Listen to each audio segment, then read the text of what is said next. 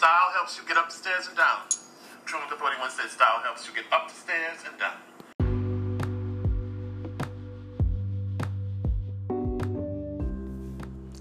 Hello, and yes, I am here and ready to catch up. I'm back from where, you say? Well, as you may or may not know, I am from Chicago, and I was there for exactly 6 days. I love you, fam, but man, family is intense. Am I right? Then after I was in New York for 2 weeks, which was lovely, I just want to say something about travel. That was the right amount of travel before it starts to get on your last nerves. I used to always think, I want to travel all the time for work. No, you don't. You want to travel all the time for vacay, Nicole. There's a huge difference. 3 weeks of planes, trains, and automobiles made me want to ride my bike for the next month. Ain't gonna happen in LA because of those dastardly hills, just random mini mountains everywhere. Anywho, this is a show about style and fashion and all that comes with that, because we can't go naked out there, right? So a few words about Chicago style. Now, mind you, this trip, I stayed in Naperville with my mom. Hey, Mom. Naperville's a suburb. So that was a lesson in extreme normcore. If you want to learn how to dress in the most comfortable and non-threatening way, go to Naperville. It's safe and clean, and the style reflects that. There were some cute outfits at Soho House, Chicago. I ran into Autumn, owner of Sir and Madam, a cute boutique in Hyde Park. Rather, she runs it with her husband. She's always cute. If you never heard of her store, hit your Insta and glance at Sir and Madam. It's very, very, very cute. Maybe next time I can get her on the show. Let's see what the future holds. But overall, the vibe in Chicago felt safe, but I do thank Chicago for influencing my personal style to a point. New York, the fashion capital. I caught the tail end of New York Fashion Week, and if I could sum up New York style-wise, you simply cannot. It depends on the borough, it depends on the weather, your line of work. I mean, anything goes, and we are living in a time where nostalgia is at a fever pitch. And what does that mean? Well, it means 70s, 80s, 90s, and the 2000s are all in style at the same time. So everyone wins. And I have never even seen different decades layered up in one fit. But if you go to New York, you will see this. So the beauty of online, whether you follow blogs, vlogs, or influencers, is everyone can live, and you really truly should not care what's trendy or what's on the runway too much, but I'll come back to that. Just do you, really, because there really aren't any rules anymore. So in New York, on the Upper East Side, it still had an old money vibe. Your outfit consists of 2 well-groomed labradoodles and the world's most expensive stroller. In the financial district, men are still in suits.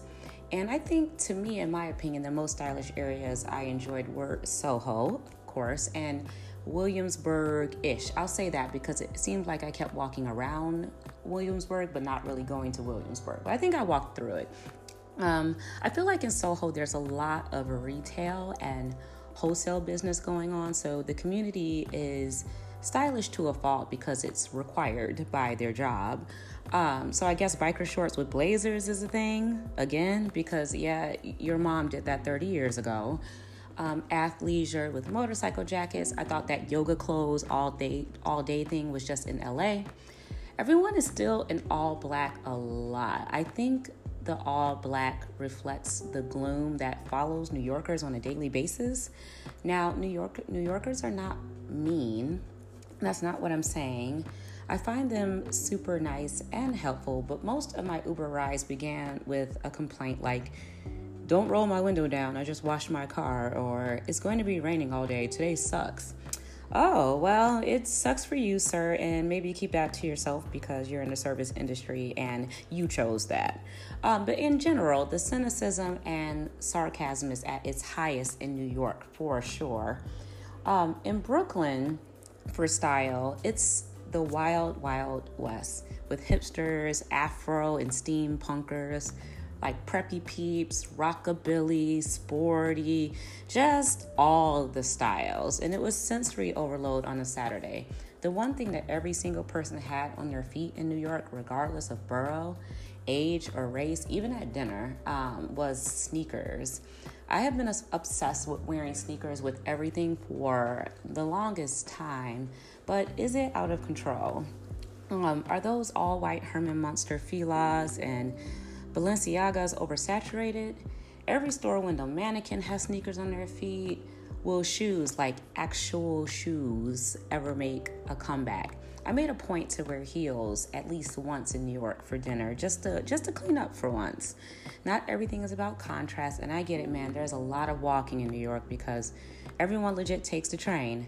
I guess when you have real seasons, not fake seasons like here in LA, you take advantage of the days that you don't have to wear boots or wellies. But that was the real way. What's happening on the runway? Let's chat about the business of fashion for a bit because it's fall and everything seems to be happening. Highlights of the season for me were the Pyer Moss show in the Brooklyn neighborhood of Weeksville. That was one of the first free Black communities in the United States, and a gospel choir performed. And the t-shirt getting everyone's attention was "Stop Calling the Police on the Culture," a reference to the continued practice of calling the police on Black people living a regular-ass life and making you uncomfortable. Not cool, y'all. The designer Kirby Jean Raymond, I want to say, I tried to make it really French, ended his show with a cookout, and you really just can't get more Black than that. Slick Woods walking in the Savage Fenty show, 9 months pregnant, and then going to labor right after. That was really a moment. And also the Savage show had models of all body sizes and ethnicities, a trend that continued during Paris Fashion Week. More political messages, like Jeremy Scott wearing a homemade t-shirt that read, "Tell your senator no" on Kavanaugh, or also known as #Kavanaugh, along with a phone number for people to call and take action. This has even more significance now after yesterday's hearing. I think during Fashion Week, the controversy around Kavanaugh's hearing was just heating up. But best believe people know about it now. And how does it relate to fashion? It does, because the nation is divided now by gender. And fashion is a business supported by women. It'll continue to be supported by women. Women shop more than men. But when you get up to the very top, the positions of power, it's still a lot of men.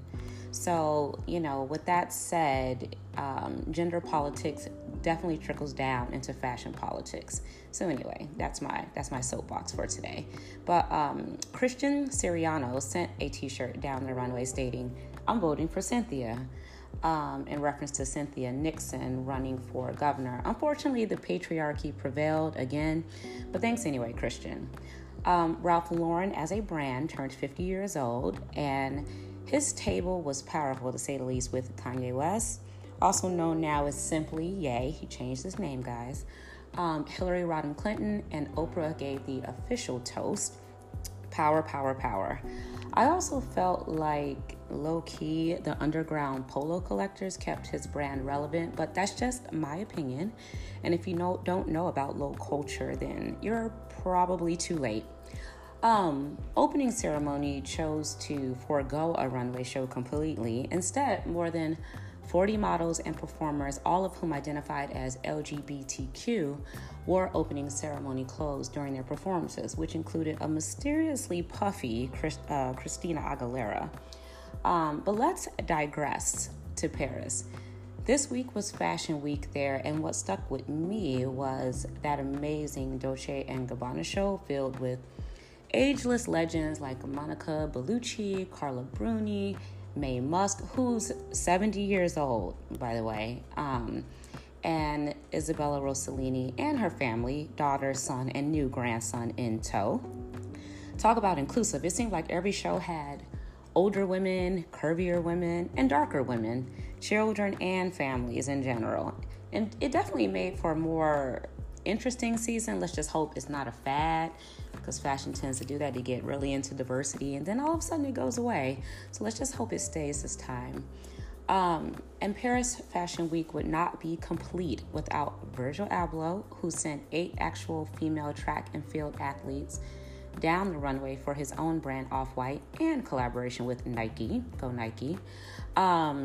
This year Virgil is doing the most, and I'm here for it. From tutus for Serena to Louis Vuitton to Rimowa luggage, IKEA goods, and now a limited edition bottle for Moet. In the midst of all that, he started his own Beats One radio show. For a man who claims he is not a designer, I can't think of a busier designer this year. So, what will he do next? Let's see if we can find out by the next episode, which I think will be another interview. So stay tuned. Until next time, peace.